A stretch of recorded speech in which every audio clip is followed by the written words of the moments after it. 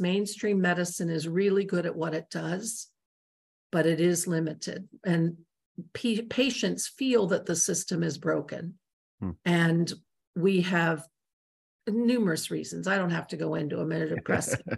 But if we can, as healthcare givers, bring in the wisdom of the ancients, we add so many tools to our repertoire, and those tools can really help us gain effectiveness over a person's health journey or their life journey, for that matter. Welcome to Rebel Spirit Radio, exploring the frontiers of spirituality, consciousness, the esoteric, and humanity's sacred relationship with the living earth. I'm your host, Nick Mather, and in this episode, I am joined by Dr. and author Sharon E. Martin to discuss her book, Maximize Your Healing Power, Shamanic Healing Techniques to Overcome Your Health Challenges.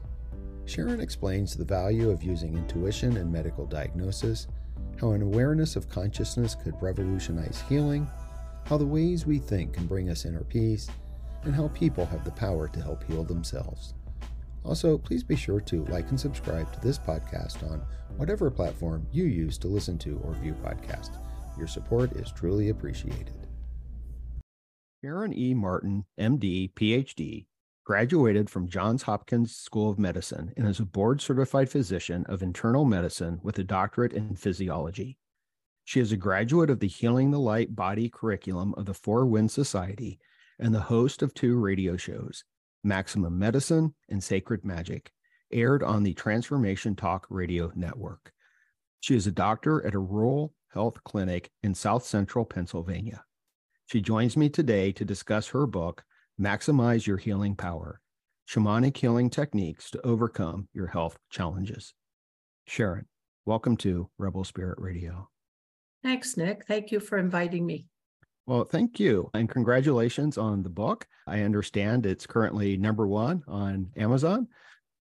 It's #1 actually in 2 categories and moving up in a third, which is kind of like, it was my mission, my wish and my intention, but it surpassed my literal world belief. Wow. Anyway, it's cool.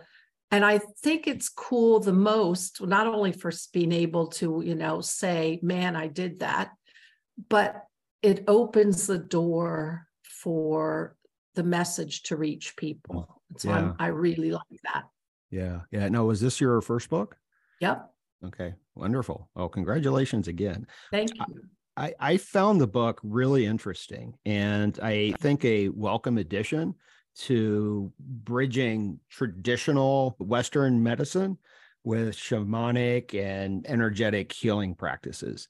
And I wanted to ask you, though, if we could start, if you could maybe share a little bit about your journey through and from traditional Western medicine to incorporating these shamanic and energetic and vibrational healing methods. So when I was a doctor straight out of medical school, I was all about the science. I love science and making sure I did the right thing in the diagnosis, in the treatment, all very standard of care, by the book. And one by one, I had interactions where patients were hungry for something more. And I'm pretty down to earth, so that's a good thing. I'm not unapproachable. But I would have patients who were there on their visit for blood pressure, and they had just lost a family member, and they were feeling completely out of power, what I would call power. And I realized that what I had to offer them in the realm of prescriptions didn't always fit the bill, and it didn't always bring healing. And also I had multiple experiences of times where traditional mainstream medical choices would not have evoked well-being. Now, obviously, when people's sugars are really high because of diabetes, you want to give them medicine to get it down. But sometimes those medicines are really expensive, hard to manage, but the person doesn't feel totally great about their life. And I opened the book, Maximize Your Healing Power. I opened the first chapter with a story about a young man who came to the office, not my patient. Friday night late, I'm exhausted. I really did not want to stay 3 more hours. And tell me something that was bothering him, that as I sat there, I realized that the medical treatments I had to offer, all they were going to do was give him a label, sedate him, maybe even make him a zombie because he was anxious. He turned out to be an unbelievably psychic, intuitive, paranormal kind of guy, young man. And I realized, and I guess I was guided by spirit, because something said, stop and listen. Don't jump immediately to calling the police and having him carted off to a loony bin. And I realized that he was gifted in these arenas we don't value in this society, and that we don't encourage people to practice. Things that 20, maybe 2,000 years ago, people were good at that. It was part of the healer's job, the shaman's job anyway, to dream about the future of the tribe. This young man turned out to be a Romany gypsy. And he was unbelievably psychic, and he had predictive dreams, but he thought he was going crazy. And that's when I realized that if I'm going to promote, and I'll use the term well-being because it's a term I learned from reading books by Stephen Schwartz, promoting well-being, I am not going to give him antipsychotics and sedatives. I need to validate this other way he has of processing the world and the data in the world.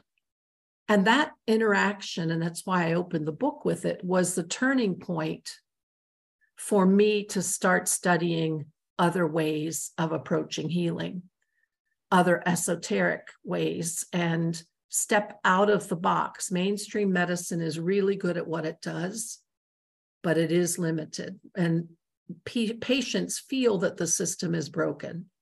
And we have numerous reasons. I don't have to go into them, they're depressing.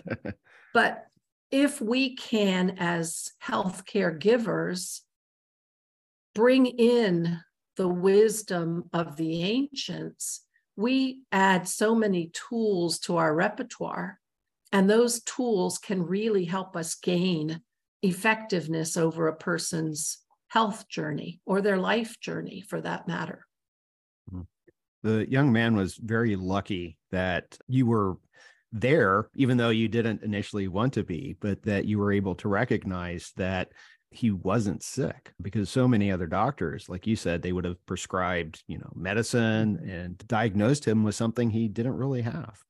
I think, and I'm going to say something woo-woo here, I think he was a message from spirit, and he was an opportunity. If you believe in God, I'll call it God, spirit, higher self, put in front of me as a wake-up call.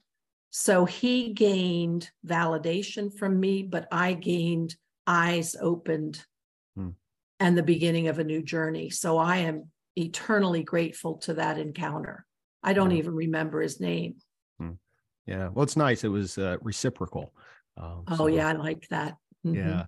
So can you say a little bit about this led you to pursue training in the shamanic, right? Can you discuss that just a little bit? So at the same time this young man was showing up, which might have been in November and maybe in December, I'm reading a book by Alberto Villoldo, Shaman, Healer, and Sage. And I was captivated. Something inside me resonated deeply, deeply. The idea that there is indigenous ways of approaching healing, the idea that we have an energy body, a light body, and Alberto teaches this very well. And I thought, I need to learn this. another woo-woo part, I do believe in past lives, and many, having studied religious sciences and religious studies, many cultures believe in past lives. I believe, and I've been told by psychics and mediums previously, I've been Native American in my past life. I felt unbelievably drawn to this. And what I loved about it as I learned about it is it takes on it expands your intuition. It helps you see or feel, I should say, the unseen world. And it reinstitutes your place as a very interdependent with the earth and the galaxy. That all felt so good to me. And my intuition increased, my ability to sense things about people increased, and ways of expanding that I could then take to my regular patient office and have better diagnostics, because I could feel when something was off. I could start to sense a patient's life force. Now, doctors have done that. They call it the quote art of medicine when they can't put it in a box that they call it the art of medicine. Only nobody wants to own up to being an artist in medicine. But they talk about doctors can walk in the room and without reading the chart, know how well a person is going to do. Well, I believe it's that intuitive sense that we've all had, that we used more 2,000 years ago, 1,000 years ago. And so for me to walk into a patient room now and feel when something's off, feel when the words they say don't match their internal gestalt, and then be able to call them on it gently, but to say, wait, you're telling me this, but I'm not feeling that. I'm feeling this. It opens the door to so many bigger senses and broader ability. And people, for the most part, there are a few who say, no, that's not true. For the most part, people are happy that you sensed it and you want to talk about it. Well, it seems like it requires spending a little bit more time with the patient than what seems to be standard practice. I have complained quite a bit that when I go to see a doctor, it's usually just maybe, if I'm lucky, 5 minutes with the doctor. Mm-hmm. The system, I'll be the first to tell you the system's broken. Yeah. It's a system that exists for a financial reason, and everything is done under that umbrella, and it's broken. I work within it well, but would I love it to be different? So I'll tell you who my favorite healer is when I read about him. I've obviously never met him. He died maybe in the 80s. Frank Fools Crow, a Lakota Sioux medicine man, powerful, powerful healer.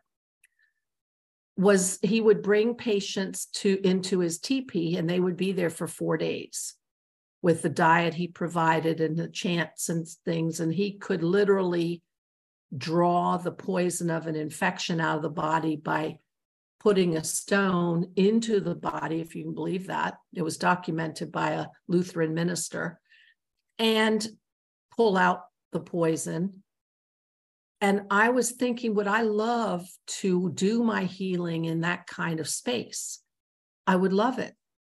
But we are so tied to the financial model, unless people are upper middle class, they wouldn't be able to afford to spend the money to keep me going and provide the 4 days of being in a teepee, even though I think it could be glorious. Right. So your patients, you said, seem to be fairly open to this alternative practice. Is that right?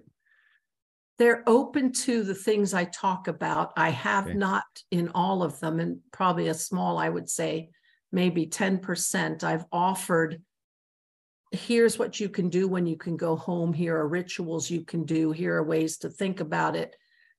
So mostly what I do on a day-to-day basis is have a different mindset.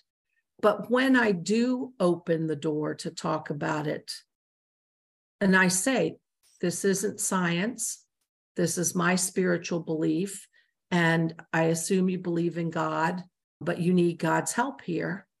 You're stuck and all your human solutions aren't working. And I suggest you do prayer, you do meditation, you put an offering in the fire. So the things that would constitute shamanic techniques, I can offer to them in modern day words, and they get it. They don't all follow it.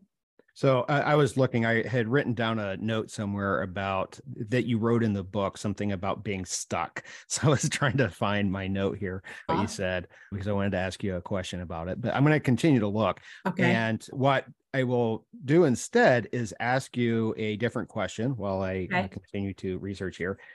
The Western medical model is, I agree with you 100%, clearly broken. How do you envision a working model if you were able to be in charge of Western medicine? What would it look like? Wow. I think there would be a team of healers, and you would gather in a space that would be the modern day equivalent of a temple, a healing temple, that kind of idea, with everyone contributing.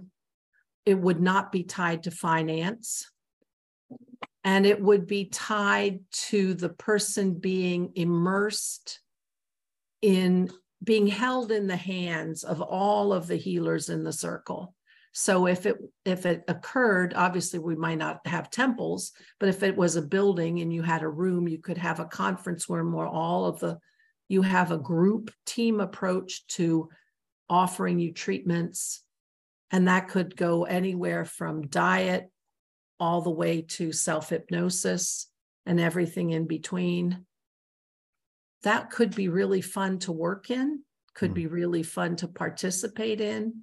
And how do you make it happen in today's world when you have to pay the rent and you pay people's salaries? I don't know yet, but that kind of team cooperation, hands-on, in a sacred environment. Yeah. Yeah, because there's so much that is not addressed in Western medicine. And I like that this is very holistic. It's speaking to the whole person. And it's also, I think, recognizing and acknowledging the whole person of the physician, that you also have spirit and other gifts than this medical knowledge that you can bring to the table. It just seems so respectful of everybody. And then we're back to what happened in the indigenous villages, where the village comes together. Right. Because, and I read this somewhere, an African village, if one person is broken, the whole is considered broken. Yeah. We have to start feeling, acting, believing that we are a whole. Yeah. I mean, that goes for so many issues in society. We have to stop the fracturing, the division. Yeah. Yeah. No, I think that is represented in the state of the world today. I honestly feel that it's the old Hermetic dictum, not just as above, so below, but as within, so without. And when I look at the world, I see a sick world, and I acknowledge that it's sick because we're sick, and we all have some healing to do. Yeah. And I think the techniques in this book, regardless of whether you have a medical issue, the techniques of this book of going inward for answers, of stepping into sacred space that you yourself create, of connecting with forces, higher selves, angels, ascended masters, whatever you call them, whatever you want to connect to, those kinds of behaviors, those kinds of awakenings and practices in your daily life will go so far to heal each of us. and to make us feel our interdependence again, not just with each other, but with the earth. I mean, that's such a big, and I think that's also why I gravitated to shamanism, because there is no, I mean, I can't think of an example, maybe there is one. There is no indigenous spirituality without recognizing the earth and the stars. And we've gotten away from that, and I'd love to get us back. Yeah. Well, the shamanic is, here I'm going to speak from a academic, scholarly perspective for just a second. Good. The shamanism and the shamanic is a kind of a constructed category in many ways. But what I always say, and I think that the evidence for this is pretty strong, is that I think it is the original kind of spiritual practice. And it's found all over the world. Right. All over the world. And it, in many places, it has persevered, but in a lot more places, it's been lost. Right. And so I really enjoy seeing this sort of reawakening of it, because I think it's so important and so essential. I think it's also why so many people gravitate to it, is because it does take us back to that primordial connection, using our other senses to connect with forces of nature around us, calling on those spirits to align with us and help us, and being deeply aware of what goes on in the earth and nature and the sky. There are people who are purists, shamanism is only, and, I was thinking of some guy who's trained in Mongolian shamanism, right. But I'm not that much of a purist. I just like getting to that feeling state that I think existed 40,000, 100,000 years ago. Yeah.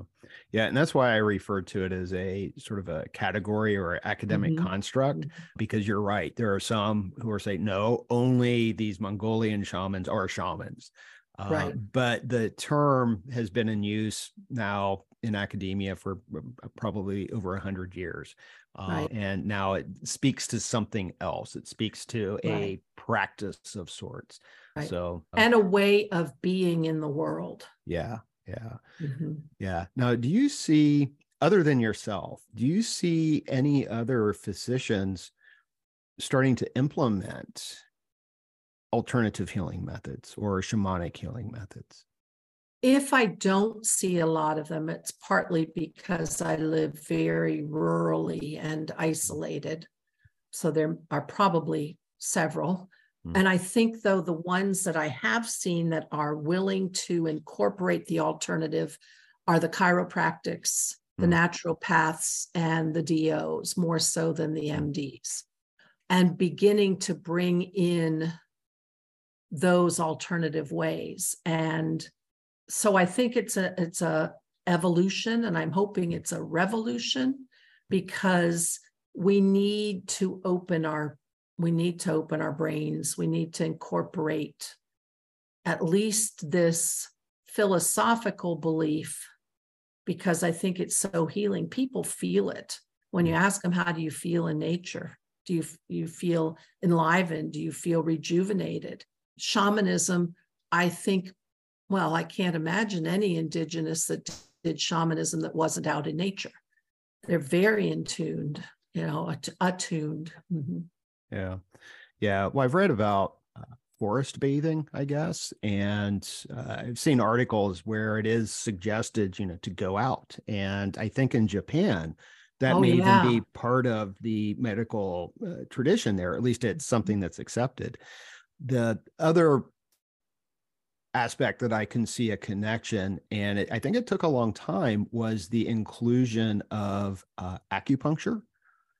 Because I think from a Western medical perspective, that should just not work, because it's all based on energy and the flow of energy in the body. But yet it's now covered by insurance, and you can find it in hospitals and other medical facilities. I love that. What's interesting, and one of the things that Alberto taught when I took at least 15 years ago, I took the training when the Inca, the Peruvian shamans, the Caro Indians, when their healers envisioned a person's body, they saw the energy field, they saw the light body, and the places that they saw the streams of light, Alberto found when he went back home, he might have been in Sacramento, I don't remember, took that imagery back home, were the meridians of the acupuncture lines. So here we are, a different continent. I forget when they were thought to have crossed. 26,000 years ago, they came across the Bering Sea, if that's still a theory. But here are indigenous who can see, and I'll say see, a construct, a paradigm that's the same in the Himalayas. Mm-hmm. I mean, that's cool. I think that's really cool. Yeah. Yeah, I recently had an experience that began probably last November where I had this pain in my back shoulder, and it was going down my arm, and it literally hurt for me to sit. Mm-hmm. And I went to my traditional doctor. He's like, here are some pills. And I saw an acupuncturist, and it was interesting because he was a little Chinese guy, and he could barely speak any English, but he noted like my chest area. And he's like, your energy there's all, I'm like, yes, that's right. And a good friend of mine is an amazing massage therapist. And she also incorporates some energy work, and she had her pendulums out over the chakras. Right. And I hadn't told her anything about what the acupuncturist said. And the heart area, she's like that. Yeah, it's right there. It's all closed. And then I spoke with the psychic, and the psychic is like, your energy is all blocked. So I've done a lot of work. I love those other ways of seeing. Yeah. And I think if we can bring those into mainstream medicine, they all have intuitive characteristics. They all have that sensing other data, using our other senses rather than our intellect. I love that. Yeah. So did they fix you? I'm going to say that I fixed me. One of the things I did is I started really amping up my yoga practice, and that helped phenomenally. And I also sought out work with a shaman. And the shaman works with various plant medicines. So I was on a dieta for a little while, and there was definitely some purging, and I could feel the energetic just kind of healing. So wonderful. So I'm in favor of all of this. I think that it's important, but the question is, I could feel, and I also could tie the pain in my shoulder to an emotional state and aspects of my life, because I try to be self-reflective on that. And it seems to me that the work you're doing, and I think you address this a lot in your book, is that it's not just for the doctor, but it's for the patients too. And so how would you recommend to someone who's a patient to start thinking about the energy or the energetic issues that may be happening in conjunction with their physical illness? I've done this in workshops with people who come there for the alternative, but not directly in my practice. But to have a person be in meditative state, mindfulness state, and maybe even define for them the 4 perspectives, the literal world, the emotional world, the spiritual world, the energetic world, and have them write down everything they're feeling in each. And telling a story from one of the perspectives, defining or telling a story about this shoulder from the emotional perspective. And then tell a story from the spiritual perspective. I am Nick, and my shoulder hurts with zinging down my arm. The psychic, the shaman, the acupuncturist all told me my heart is blocked, and then explain it from a spiritual perspective. I bet that exercise could be unbelievably eye-opening. Yeah. Well, and it gets back to, I think, that idea of stuckness. I found where I had that in my notes and it wasn't, Okay. but because what you wrote is that when talking about moving forward to healing, one of the most common issues that you see with your patients is stuckness.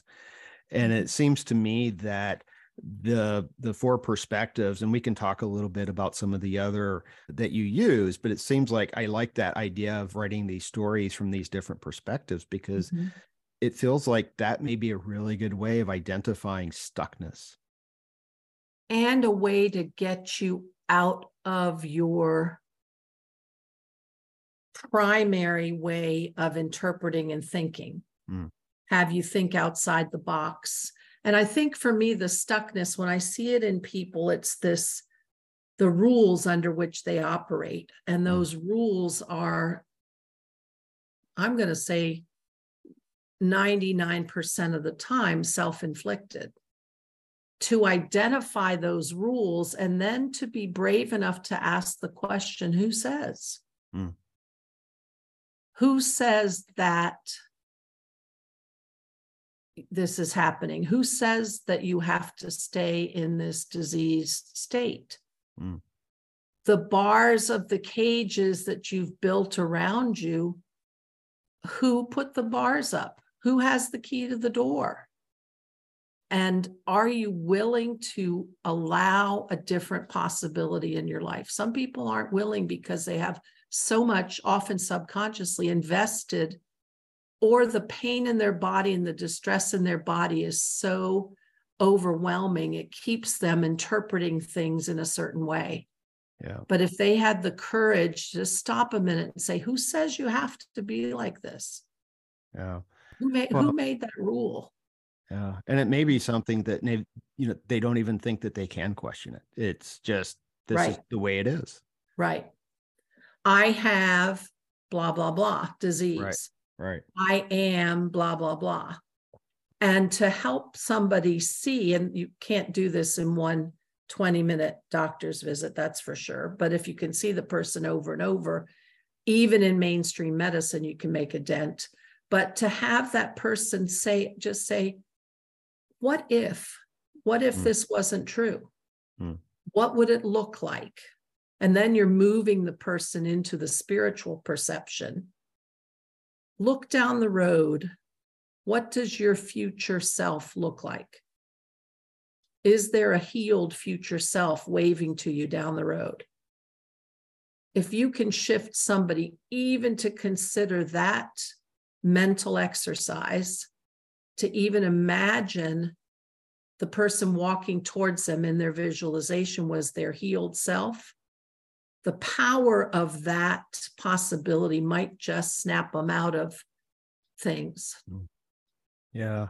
We tell ourselves stories and we believe the stories that we tell. That's another reason why I liked your suggestion of writing the stories for the four perspectives, because it tells you the story that you're telling yourself and maybe can help identify ways to change the story. Right. And when you write a new one, those are your thoughts creating a new reality. That's pretty powerful. Yeah. Yeah. And you mentioned thoughts and the importance of thoughts in your book. And so maybe we can speak about that for a little bit. What is the role of thoughts? How, I know we've been talking about a little bit, but how do thoughts heal us and how do they make us sick?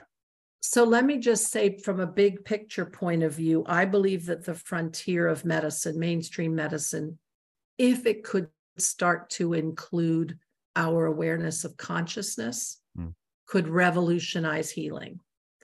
There's a fabulous book by Dawson Church, Mind into Matter, where he categorizes all the studies out there where they have shown how your thinking actually elicits an outcome.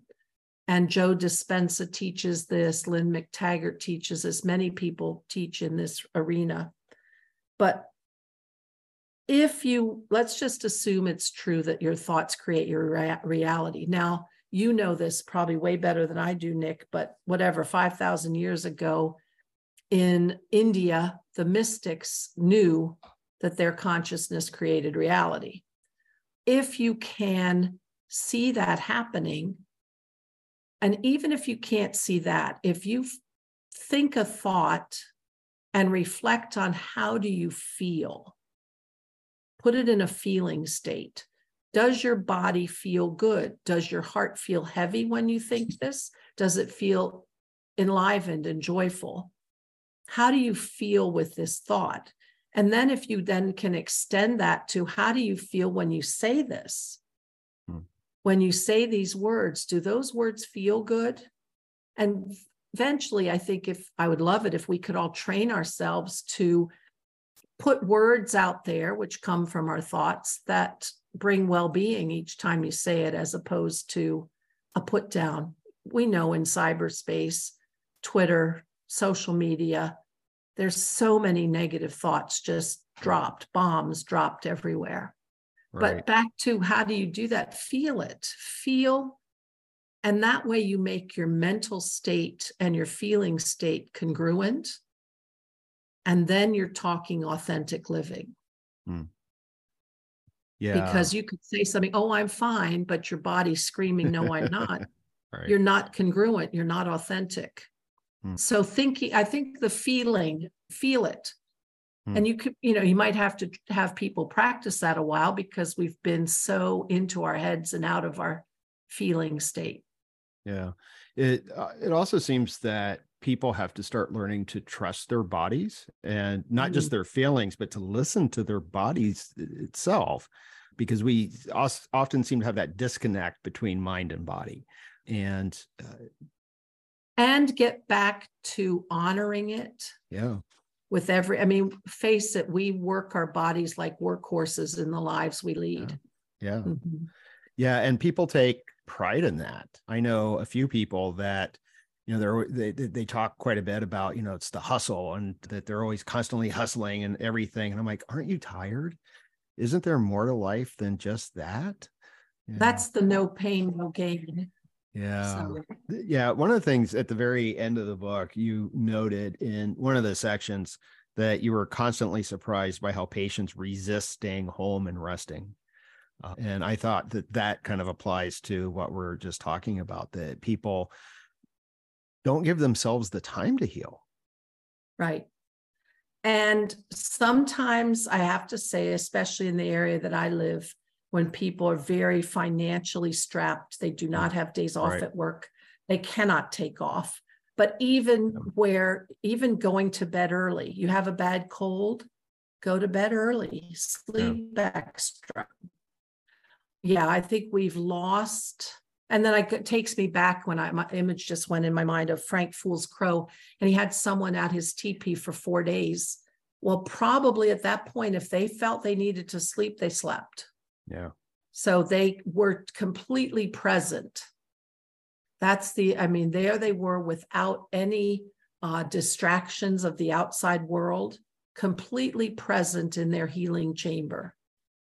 So they probably did listen to their body at that point because there's no one to talk to. It was just interesting thinking about that. Yeah. One of the things I liked about your book is, I'm going to try to figure out how I want to say this, is you have a series of medicine wheels. You have these 5 medicine wheels, and these are all based on, and please correct me if I'm mispronouncing this, it's the Chicana symbol. And I really liked this because the 5 medicine wheels, you have the 4 directions, the 4 elements, the 4 perspectives, which we have talked about a little bit, the inner tasks and the inner actions. And it's unfortunate that people can't see this. I don't have anything to pull up, but I was thinking of it as because at one point you have all of them together. And I love that part because, well, first of all, I was taught the directions, the perspectives, and the elements. So those are not my constructs. Right. The other 2 are mine. But when I felt into a person and I felt into what I learned from Alberto's training, what I learned from other esoteric teachers, and what I sensed now about patients, the medicine wheel is literally swirling around. It's this space around the patient that any combo at any time could be present. But I loved it because it was multifaceted. It wasn't just it wasn't stuck in a limitation.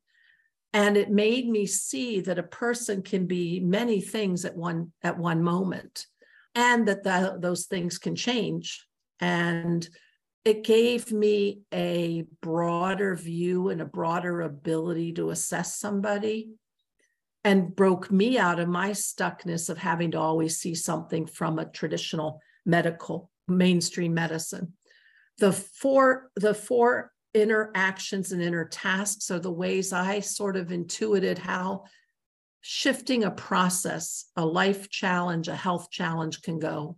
And then I teach those because I believe if we can apply that to any process, any challenge in our life, we can make headway. Yeah, I liked all of them together, and I see exactly what you're talking about. I saw it as being, I don't know any other way of saying it, but other than kind of like multidimensional in a sense. Mm-hmm. But I was referring to it as the maximum medicine mandala. And cool. Yeah, and I like that because mandalas are supposed to be representative of wholeness, and wholeness is healing. And a lot of symbolism and taking in a lot of the energies of the earth and the galaxy all at once. Yep. Yeah. The other thing you mentioned about thought, just briefly say this, in my book, Maximize Your Healing Power, I spend some time in teaching what I call the mindfulness matrix. The way we think can bring us more inner power. And I mean that in terms of life force, not in terms of dominant power, but how we think. Are you feeling expanded when you say this? Do you feel transformative? Are you really clear? Do you have clarity? Is this really a wise way of thinking? Does this bring you power, inner power? Those ways of thinking, even taking that chapter and making sure you practice each of those ways of thinking, or that all your thoughts you choose, of your choices of 5 thoughts, you choose the one that has the most wisdom. That could be life-changing. Yeah. Yeah. Well, changing our thoughts is life-changing, I think. Yes. Yes. But for some reason, we love our negative thoughts. Love our negative thoughts. And it's also, I'm quite the fan of Carl Jung, and I see his ideas of thinking, feeling, sensation, and what did I miss? Oh, no, I'm embarrassed. Thinking, feeling, sensation, intuition, that all of those apply to the medicine wheels as well. It's interesting you say that, because Carl Greer, who is a master shaman and Jungian analyst, is my teacher. He wrote the foreword in my book. And I think that's why many deep thinkers gravitate to Jung, is because he brings in a holistic approach. But it's interesting you brought that up. Yeah. Well, he was a bit of a shaman himself. I think he was. Mm-hmm. Yeah, absolutely. And I think that you also point out, in terms of thoughts, that often we focus on thoughts of lack rather than feelings of abundance in what we do have. I think that, at least in the shamanic teachings that I've received, gratitude is such a key energy. It's such a key, just for softening your heart and letting you feel comfortable in the space you're standing in, but also in terms of relationship with the higher energies and intelligences that you align yourself with. And I think it was it Annie Lamott who wrote a book, Help, Thanks, Wow? Maybe the three ways that you might talk to God. First, you're going, help, please, help out. But then you say, thank you. And then, oh, thank you for this. Thank you for that. And then you go, wow. Wow. Yeah. Anyway, that book's a really good book, but gratitude is key. And it brings up the other key concept, which is reciprocity. And I teach this in any times you do a visualization, a meditative journey, where you interact with another being, or your higher self, or your wise person, guide, expressing gratitude, because that's an assumption that we're going to give a give and take here. I need to honor what I'm receiving from you, be grateful for it. And at the very least, just so you can get it to keep coming. Yeah. Well, it seems like it would also be helpful to think in terms of gratitude. It's also shifting the perspective on any kind of illness, where it seems counterintuitive to say, well, be grateful for the illness. But often there are lessons in the illnesses that we have. And hence you're talking the mythical perspective, the spiritual perspective. Right. I closed my practice in 2014. I had a solo practice. Financially, it was unsustainable, and started working as a hospital doctor, whirlwind, emotionally very sad to have closed my practice. And shortly, I would say 6 weeks into the transition, I had a huge horse riding accident, broke 13 ribs, broke my hand, was laid up for a while. And I can say with honesty, I can look back on that and say, I'm grateful for that because, and I'll say, God, I believe in God. God made me slow down. He laid me down. I had the most reflection on the changes, on how I wanted my life to go forward in that time. It was a very powerful time. So part of that is making sure you look at something. Are there gifts? Because I say that sometimes to patients. Is there something good about this? Have you gained something good about this? Yeah. Yeah, I'm sorry. I was just thinking, I had a classmate once that's what she would always do whenever you would say what was going on in your life, even if it was bad, she would always end, what's the gift? Mm-hmm.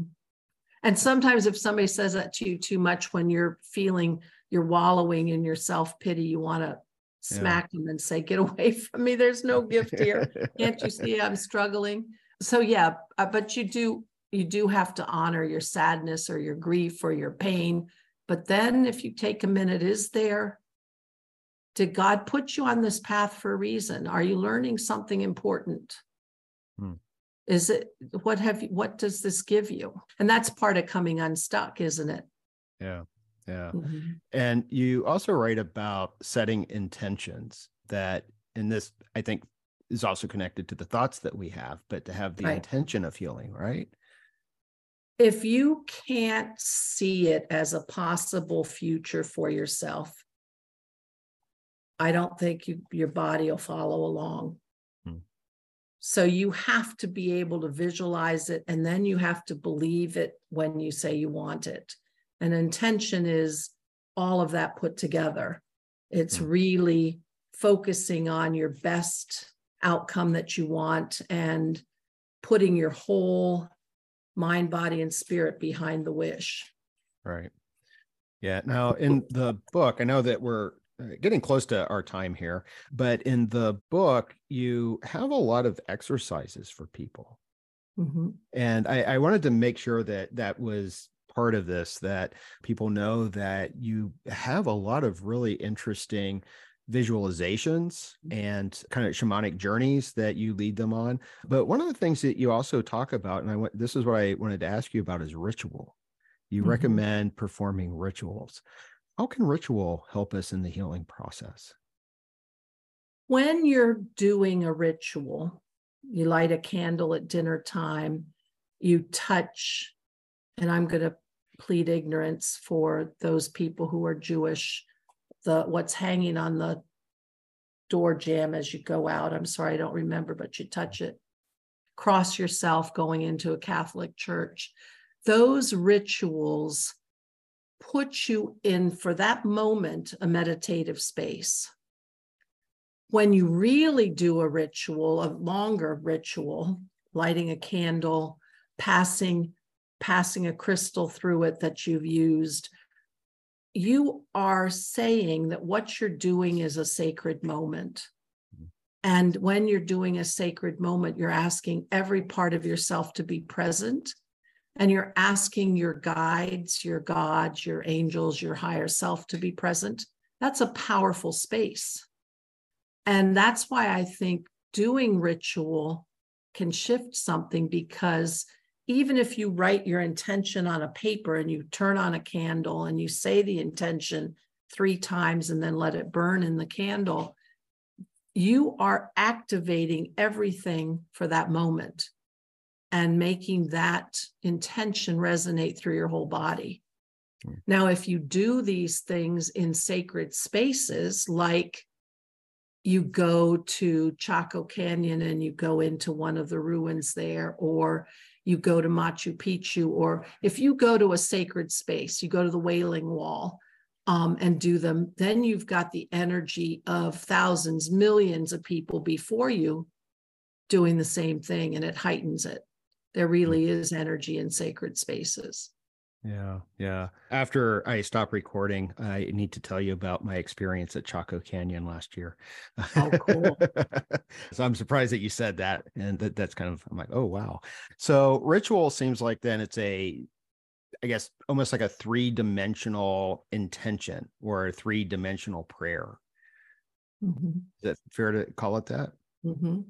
Okay. It's got the richness of all of those. Yes. Yeah. All right. Wonderful. Wonderful. And maybe it's more, maybe it's multi-dimensional. Yeah. Yeah. Yeah. Yeah. Yeah. That would actually be fair. Yeah. That's fair. That's fair.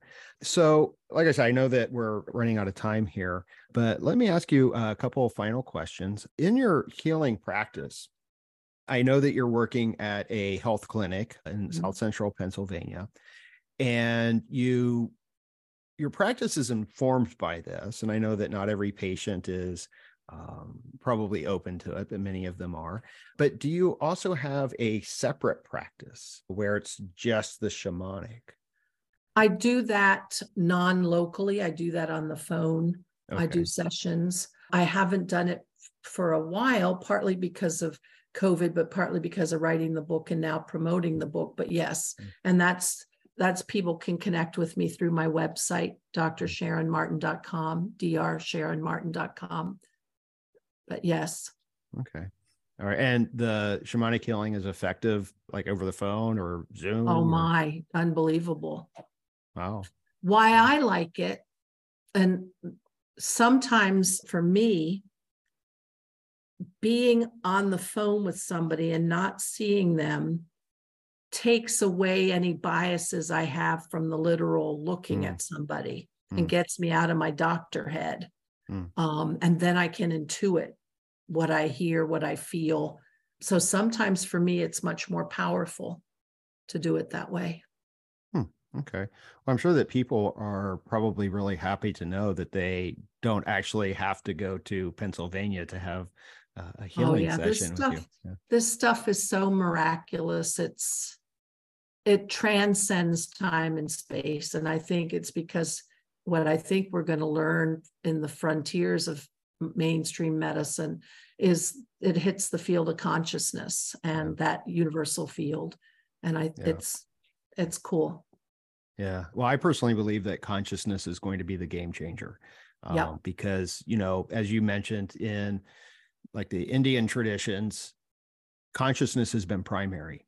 Yeah. And they've understood it for thousands of years now. Right. And in the West, we're just now really starting to explore it. What is it? We can't even say what it is and how to work with it. So I think it is going to change everything at some point. Yeah. So you gave your website, but that was drsharonmartin.com. Yeah. And let me ask you, what do you have coming up next? Do you have any workshops, classes, any other books? I think the next few months are going to be book promoting, and then probably start to generate some workshops.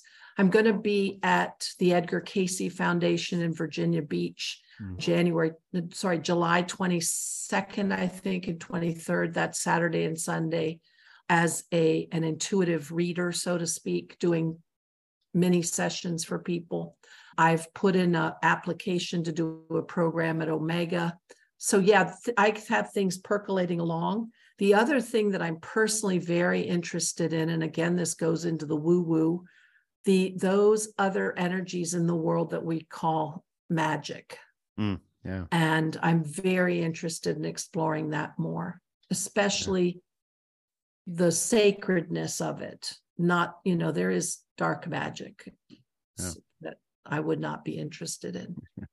Yeah. No, I've been exploring all of these things for a little while now, and I think it's quite fascinating. And I think that it's empowering, and I think that the goal of it is always some kind of healing. Yeah.